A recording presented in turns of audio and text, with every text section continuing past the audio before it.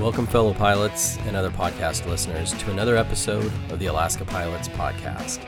I'm your host, Strategic Communications Chairman, Captain David Campbell, and today, this episode will be dedicated to discussing exclusively the bid award results for bid 2020-11A. I'll be discussing this topic with your membership committee chairman, Will Swovlin. Joining us also will be Will McQuillan, Chris Gruner, and Ronan O'Donohue.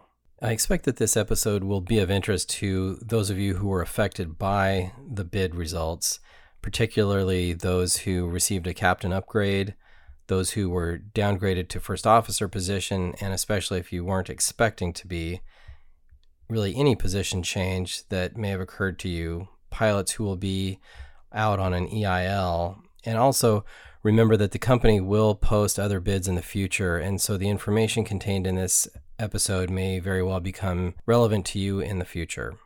Will, thanks for joining me, and why don't you start this off by giving us an overview of what has occurred in the awarding of the bid? Well, third time's a charm, right? We kind of entered into this knowing that this first bid result was going to be interesting because with the added complexity of all these folks out on EIL, it kind of set the stage for unbalancing the bases, which the company knew as well, and they were willing to accept that result. But we were just going to have to kind of wait and see how the dust settled on this first one. Chalk that up with the pent-up demand of the last previous bids that have been canceled. There were a lot of folks waiting to get into positions that they've been waiting on for a long time. So this was their opportunity. So there were a lot of downgrades in this one, or certainly more than we've seen in the past. Why is that? Yeah, well, as was mentioned in the previous episode of the podcast, when a bid is published that has vacancies and reductions, the vacancies are awarded first. Now, this helps maximize the number of pilots getting to where their seniority can hold voluntarily before running reductions, which forces pilots to move. So using this method, the number of forced reductions was cut down, for example, 320 LA captains down to 12 instead of 20. For San Francisco captains, it was all the way down to 7 instead of 20. Even better on the FO side of the house, where all 20 required reductions in both bases were actually met by pilots bidding out voluntarily. In fact, there ended up being proffered FO vacancies to award on the Airbus. All right, so hang on, Swove. Am I hearing that right? Even though we're reducing the Airbus fleet, there are going to be a number of initial training events in the Airbus? Yeah. So Swovlin, this bid, obviously, there's a lot of pilots who are on EILs, and they also participated in the bid. So how did they get threaded into this? Yeah, good question. Technically, this was nothing really new process-wise, as the bid award process has handled extra bidders for years, like, for example, base chief pilots, full-time union positions, pilots returning from extended military leaves, etc. However, the sheer volume of extras, along with the fact that we had reductions on this bid, made it a very complex one to process. For EIL pilots, during the vacancy awarding phase, they could secure a position in another base or other seat while on EIL, and in doing so, they would not fill a vacancy, which means more pilots could still be awarded that position until all the vacancies were filled with non-EIL pilots. So in other words, what you really need is a pilot to physically occupy the seat of an airplane to fulfill the needs of the vacancy, and the quote extra unquote pilot won't do that. Yeah, exactly. So in all, 64 pilots were able to grab these, quote unquote extra positions before the vacancies were filled. Then again, as reductions were processed, another 24 were able to land at least somewhere higher up their reduction bid preference by being carried as extras in base. Even 8 first officers were awarded extra captain positions, and they'll now have the option to leave their EIL and return to train as a captain, or defer training, remain out on EIL as an FO, and then at the end of their EIL duration, come back and train at that time. In the end, the seniority system had its say, and many new senior first officers are exercising their right to captain upgrades. And unfortunately, in the process, the most junior of our captains just didn't have the seniority to hang on. So on a bid with 0 extra vacancies, coupled with uncertain times in the industry and a backlog of 2 canceled bids, this result was somewhat inevitable. Chris, you're in that camp, right? Yeah, actually, David, both me and Rob Casey on the negotiating committee were awarded captain positions on a previous bid, and we were just delaying the upgrade while we're on the negotiating committee. And both of us were downgraded on this current bid. What I'll say is, like on an individual level, right? Obviously, it's not ideal. But when I see how the system worked, there's people that were able to get these opportunities to upgrade based on their seniority. So, first, I'm really happy for them. And then secondly, that seniority worked throughout this process. So I'm glad that all of those pieces came together. And most importantly, all of our pilots still have jobs. So when we look at this EIL program and how it was supposed to work, I'm not sacrificing anything. I'm just bidding, per the way that this would have run one way or the other, right? And so it's not something that I'm giving up because of this. It's run the way it would have been run one way or the other. But because of this program, the only thing that changed is that we have pilots that are able to provide for their families. So, Evelyn, how will those pilots who are on an EIL know whether and what their award is? Yeah, this is one of the things that's a little different from published results in the past. So typically, pilots that are carried as an extra position somewhere aren't listed on the award, and they aren't listed on the final BPLs because they're not bidding a line. The sheer number of pilots on EIL, however, for this bid, we decided, for clarity's sake, just to put everyone's name on there. And on the bid award results itself, the EIL pilots won't find their names because they are by definition being carried as extras. However, they can figure out what their award was by looking at the published BPLs for November 1. And just find where their name is, and whatever BPL they're on, that is the position that they were awarded in an extra capacity. So they'll just have to pick up essentially go through each base position list until they find themselves. Yeah, assuming a pilot remembers, roughly what their bid looked like, they can figure out, well, if I'm no longer in San Francisco, what did I bid for? Am I there? Mm-hmm. Yeah. The bid results format didn't really lend itself towards illustrating where EIL pilots landed. So it became easiest and clearest to give everybody the same view on BPL, so they can see both active, I say active, non-EIL pilots and EIL pilots alike. They can kind of get a sense of where they are in their base position now, factoring in the folks that are still here flying and the folks that are out on EIL. Right. And, I might take this opportunity to remind pilots once again that whether you're actively flying or on an EIL, make sure you bid. There will be bids in the future, and we want to make sure that you have a full defensive bid on file. And I think some people didn't do that in this round, right? Yeah, unfortunately, again, in the results, you'll see that there were some pilots who either did not submit a bid or the bid they submitted did not have enough choices on it. And they were unfortunately either reduced or displaced by another pilot from their position, and the company had to figure out where to put them. And when there isn't enough choices or no choices at all, the only option the company has is to go to 24E6 and work through those steps. And that happened again on this bid.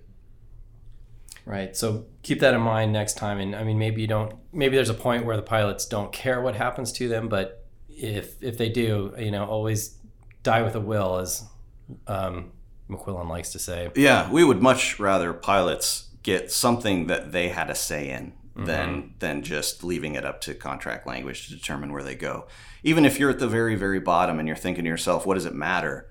Well, at least have a say in it. In fact, this one, it did matter. There were several pilots at the very, very bottom that did get moved. Yeah, this one was interesting because there were so many pilots actually left some of the bases that were facing reductions that we ended up with vacancies that had to be filled in those bases. So even the most junior pilots found themselves moving positions, and some of them moved via 24E6 instead of their own potential choices. let's remember too that vacation bidding is coming up in September, and pilots should be aware of that. How is that going to affect pilots who have a new position? So vacation bidding is going to open, and vacation bids are submitted and awarded based off of the base position that you hold on January 1. So this bid that we just, or that the company just published the results for, has a November 1 effective date. There will not be another position bid prior to January 1. So where you landed on this bid is where you will bid for vacation. And it bears mention again, if you are on an extended incentive line, you are eligible to and you should be bidding for vacation, not just under the prospects of maybe, to anchor your vacation after your return from your extended incentive line, or perhaps your motivation is to add that extra pay, to those months, or, as a hedge against possibly being recalled, early from your extended incentive line. Either way, just make sure that you bid, participate. So there's one other little quirk about this particular bid, and that is, you alluded to it earlier, it's the third bid in a way. 2 were canceled, and because of that, there's a number of pilots who have been left in this kind of training limbo. And what's happening with those pilots? It's a good question, David. There was 77, as you know, in the May 1st award that was canceled back in March. And essentially, out of that 77, 25-ish, approximately 25, were sent back to their seats. So if they were Boeing captain, they were previously Boeing FOs, and they were Boeing captains, they were put back into Boeing FO positions because that was an easy transition.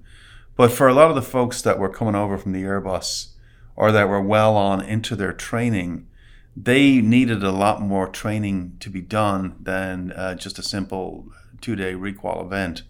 So those guys have been pretty much hanging out, and 50, just a little over 50, have been hanging out since March on home in that training, caught in that training bubble. So what will happen to those guys is essentially they'll get wound back now, whatever their awarded position is, on the next effective date, they will be trained to that position, and they'll be put into a training plan. Where this is really, really important that guys are paying attention on this one is, I talked to Garen about this quite a bit, and he's working with the training committee and with the company's training folks as well, and to make sure that these guys receive the training that they need, and not an abbreviated course or not some sort of a different method of training them, like they start where they stopped or something like that. These folks need to make sure that they're taken care of, and the union is definitely very proactive in making sure that happens. And Garen's actually heading up that project. All right, well, that's good to know. There was a lot of movement on this bid. Is that going to be typical of bids in the future? Honestly, that's unknown. The company got the results from this one. They now have to take those results and come up with a plan to move forward on. Ronan was just talking about part of it, coming up with a training plan and then figuring out, okay, here's our new reality. What's the next step?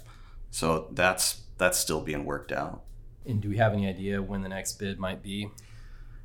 Yeah, it is. Again, I have to stress that this is an estimate, but it is anticipated that the next effective date position bid will be 31 January 2021.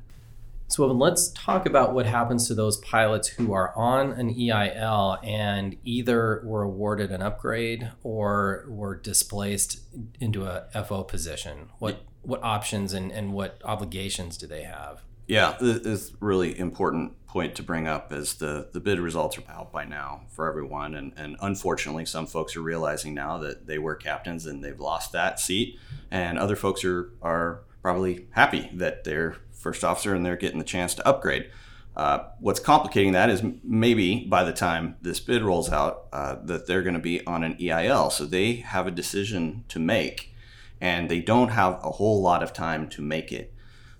For those of you that were subject to either a downgrade or awarded an upgrade and your plan was to be out on EIL, a flight crew admin is going to be contacting you directly via email with a form that you're going to have to fill out. You're going to have 5 days from the time you get that form to respond to it with your intent of either to return And in the case of a captain losing their upgrade, return to be a full-time first officer and no longer be on EIL. Or for FOs who are awarded an upgrade, you have the option of either returning to train and being a full-time flying captain, or stay out on your EIL as an FO and then train as a captain at the end of your EIL. Again, you only have 5 days from when she sends you this email to make that decision. And I need to stress to everyone is if you wait more than 5 days to respond to this, they will assume that you intend to stay out on EIL. So check your company emails. If you are in that bucket, you've suffered a downgrade or been awarded an upgrade, and in the next 24 hours, if you have not seen something from Flight Crew Admin, you need to start making some noise. Reach out to us, ALA membership at alpa.org, and direct to Diane Myers at Flight Crew Administration. And just so I'm clear, if one of these pilots makes a decision to exit the EIL and enter training, then they stay as a line pilot. There, you can't go train and then go back into your EIL. That's right. Once you exit your EIL to train, be it upgrade or downgrade, you are here for the duration. You're not going back out on EIL. So if I'm I'm like a 737 captain now in LA, and I was awarded a EIL 18-month, let's just say I was an Airbus captain in San Francisco. If they start recalling those buckets, which group do I belong to? You belong to your awarded bucket. So if you were an Airbus pilot and you got awarded an extra position as now a Boeing pilot in LA, and for your example, 18-month, you are now a Boeing LA 18-month EIL bucket person. So when they get to that bucket, you're on the hook to come back. That makes sense because what they're trying to do is accomplish flying in a given base on a given time frame. So your original EIL award is really not relevant to their decision to pull you back. So exactly, and that bears emphasizing that the recalls are base specific as well. If they need more bodies in a given base to cover, schedule adjustments, they may recall a lot more pilots in one base than another. So don't fall into the trap of thinking that, San Francisco still has guys out on 6 months, so they can't possibly recall 6 and 9 month in LA. Yes, they can. They have to do all the 6 first before they get into the 9, but they don't have to exhaust the 6-month EILs in every base, just yours. So Evelyn, there's just one more thing that's a little confusing. The seniority numbers on those bid position lists that are out don't seem to match up with what's happening now. Yeah, everyone's probably wondering why the bid results have their February seniority numbers instead of the August seniority numbers. The simple reason is the window to submit bids actually opened before 1 August. So the August 1 seniority list had not been finalized yet. So to keep things just clean as can be, Flight Crew Admin used the seniority from February, since that was the one in place when the bidding opened. And now that the bid is done, the results are published with that February seniority number, and then she'll start updating everyone to their August number. That had no effect on seniority. No effect. The seniority list is still the seniority list. It's just your number on it changes, but the order of it doesn't change at all. There's going to be quite a few changes here in short order as we come through, because everyone's staring at a bid result with February seniority numbers on it. Then August came and went, and we now have an August contractual CBA limit seniority list. October 1, we're going to have a whole bunch of pilots exit the property by way of early out programs and REILs. So Flight Crew Admin will be publishing a new unofficial, but give everyone a better idea where they are now after all those folks are gone. And then before you know it, it'll be February, and we'll be updating it again. So, Will, a lot of the calls that have been coming in are from pilots confused when they see, and it may have happened to them themselves, that they were trying to get into a captain position, and at the end of the day, they see that there's a junior pilot in the captain position that they were trying to get into. And that is very confusing for some. What's happening there? It is, and I can understand the confusion. I mean, this process isn't necessarily the most intuitive thing to understand. And the way we process it, the rules that are laid out in the contract kind of stipulate we have to do this step first and then move on to this step. And the situation you're talking about is actually a pretty good example to kind of dive into the contractual language and see why what happened. So for LA Boeing captains, there were plenty of folks trying to bid into the LA Boeing position. Now, the company only added 5 captain vacancies in there.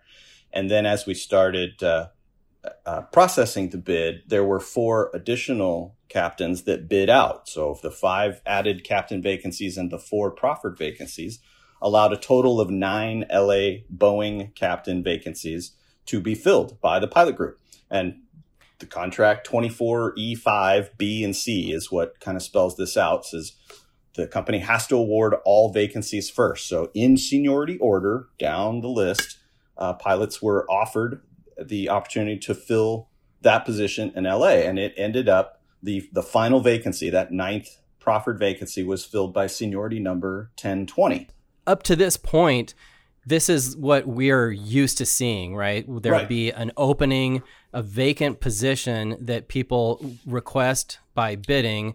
And if their seniority holds it, they get it, end of story. And we're all used to that. Yep. Right? And that first step isn't any different than any other position bid that's run, starting with seniority number 1 and moving on down. Where do you want to go? Is there a vacancy available for you there? If so, do you take it or not? Assuming, BP qualifiers and all that other stuff. It's a little more complicated, but essentially just like pilots are used to.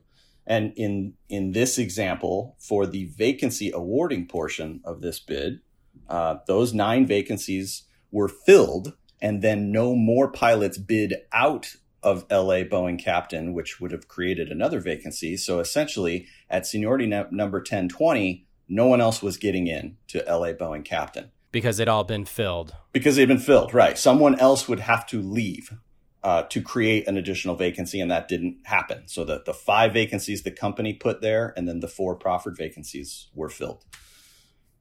Now, the contract says on a bid that has vacancies and reductions, again, we have to run all of the vacancies first. So that was done.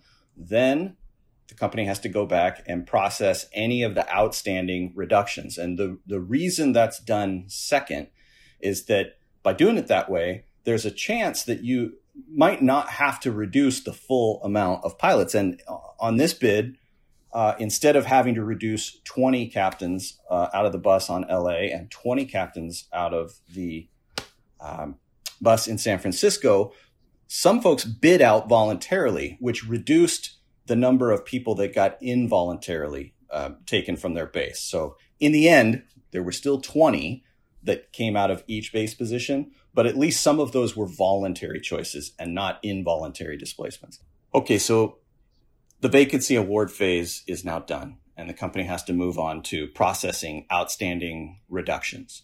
There were still outstanding reductions. So there were pilots left in bases that the positions didn't exist for them to be there. So they were getting kicked out. Now, the contract is written this way to say that if you are one of the people that is getting involuntarily reduced out of your position, or if another pilot comes in to take your spot and you lose your position that way, you are given a kind of a superpower for a short period of time to then turn around and reinsert yourself somewhere where your seniority can hold. And this is very different from the vacancy awarding process, where you can only go somewhere if there's a vacancy. If you are reduced or displaced, you now go wherever your seniority can hold. So you can look at any base position, and as long as you are senior to the most junior person there, you go there. The problem is that there's a finite number of base positions in every base. So when someone exercises that superpower to insert themselves into that base, it creates an extra position at the bottom called a bump. And that junior pilot is now displaced out of that base, and they are given that same kind of contractual superpower. So in processing this bid, phase 1 awarded all of the vacancies. Then phase 2 is where these reductions are accounted for. And we're not going seniority top to bottom anymore. We are reducing from the bottom up. So you end up with a situation where junior pilots who were too junior to maintain the positions they started with were either reduced or displaced out of their base and then had to go somewhere else that their seniority can hold. And because they can go wherever they want as long as their seniority can hold it, a lot of folks in this case chose to go LA Boeing captain. So you see the end results show senior folks up top taking the vacancies and then very junior folks inserting themselves in by way of reduction or displacement language. Yeah, I think it's really counterintuitive because you have a pilot, basically a very senior pilot, a relatively senior, who couldn't hold the position in the initial phase, and then you look at the pilot who did get it, and he's not just junior to that pilot, but he's very junior to that pilot, and it causes you to scratch your head and go, how did that happen? Yeah, potentially, right. What needs to be remembered is the pilot that is given this power to kind of bump and flush is only granted that because they have already been harmed. They have been kicked out of their base position and they need somewhere to go. It was involuntary by nature. So this is a way that they are able to exercise their seniority rights to go where their seniority can hold. In most cases, I think they want to protect their captain position. So they've put in, if I get displaced, I want to hold a captain, this base, or any base. And maybe they would rather protect their location, and so they're willing to bid down to an FO. But the point is, because they've been bumped, they have the ability to move wherever their seniority can hold throughout the system. Correct, which is distinct from the vacancy award portion where you can only go where there's an opening. Because the company doesn't want to create bump and flush environments. That's traumatic for the pilot. It's expensive for the company. So vacancy awards are, you can only go there if there's an opening for you. And that's a good thing. Otherwise, every time a position bid was run with vacancies, if someone senior you wanted to come in, they would push you out the bottom if there wasn't an opening. So you'd never really be secure in a base. We don't have that. Once you're in a base, you own that spot. And you can only be pushed out by way of a reduction, someone coming in to displace you. Just someone wanting to bid into that base and they happen to be senior to you, they can only come in if there's an opening. But a reduction bid changes all that. So it's almost better to look at it as kind of two different bids. There's the vacancy bid that we're all used to, and then there's this reduction process where the rules are different from the vacancy award process. Yeah, I think another thing maybe to keep in mind is that for some pilots, what's good for them is not good for another. So you've got the one pilot who wanted to switch bases and go down to LA, for example, and sadly wasn't able to hold it and has to stay where he was. And then you have another pilot who didn't want to go to LA, but because he's been bumped, that's how he's protecting his captain position. Exactly. And then so you're either, senior enough that you're safe, you're junior enough that you're exposed, or there's this group who are kind of in the middle. They're not quite senior enough to hold it during the vacancy award, but they're senior enough to avoid being displaced or reduced on the bottom end. And it's just an artifact of the seniority system. And that's how seniority plays out. Now, I suppose there might be some that wonder, well, why can't we go back and look at who wanted to move and have them be displaced instead? But, the language isn't written that way, right? So it is what it is. Yeah, it's not written that way. To do it a different way would require, different Section 24 language, which that's a whole other podcast and a whole other thing to address. But the way the language is written now, position bids with vacancies and reductions, this is how it works. It's a traditional vacancy award. And then if there are any outstanding reductions, it's a reduction award, and that's different. Part of the confusion arises when pilots come in with legacy understanding of the way they used to do it at their previous carrier. And, other carriers have different ways of processing these bids, and we don't. So if it's something that the pilot group as a whole wants in the future, there are ways to go about getting that, but that language did not exist to process this bid. Will, I want to circle back to one thing you said earlier, just make sure we're clear on it.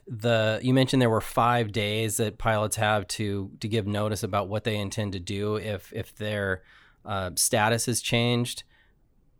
Let's make sure we know what status we're talking about. Yes, excellent point.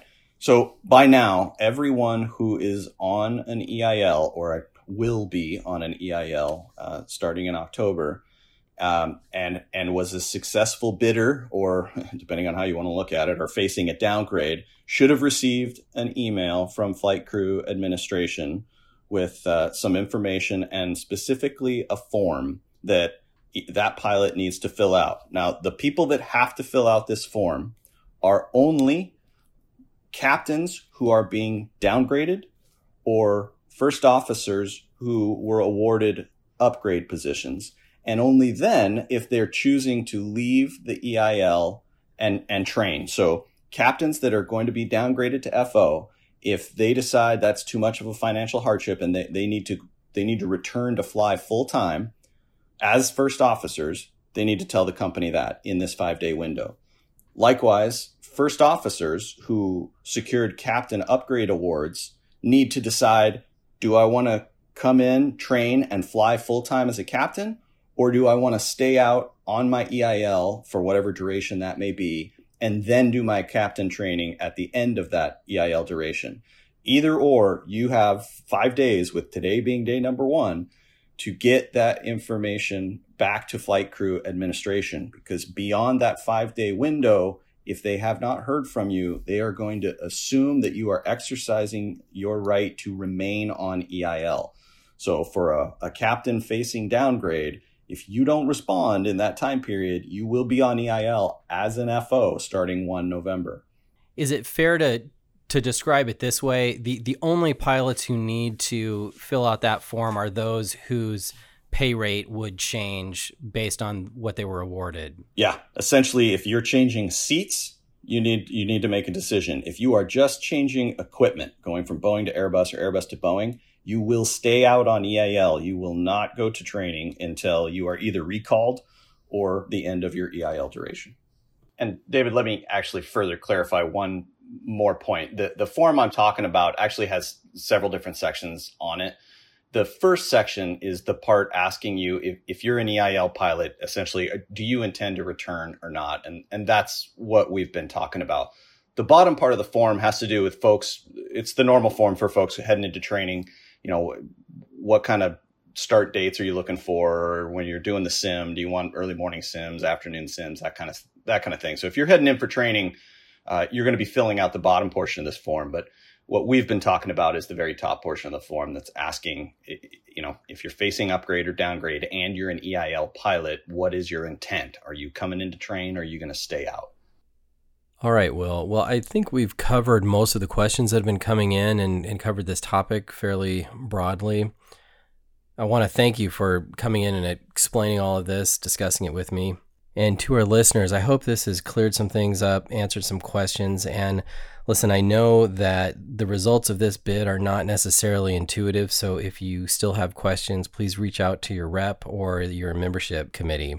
And finally, I'd like to let you know about the next podcast episode. As I'm sure you're aware, the MEC quarterly meeting just concluded, and I will have a podcast for you with Will McQuillan, Ronan O'Donoghue, and Chris Gruner to discuss what occurred during that meeting. I hope you'll join me for it, and I want to thank you for joining me for this episode. Well, you've been listening to another episode of the Alaska Pilots Podcast. I'm your host, Strategic Communications Chairman, Captain David Campbell.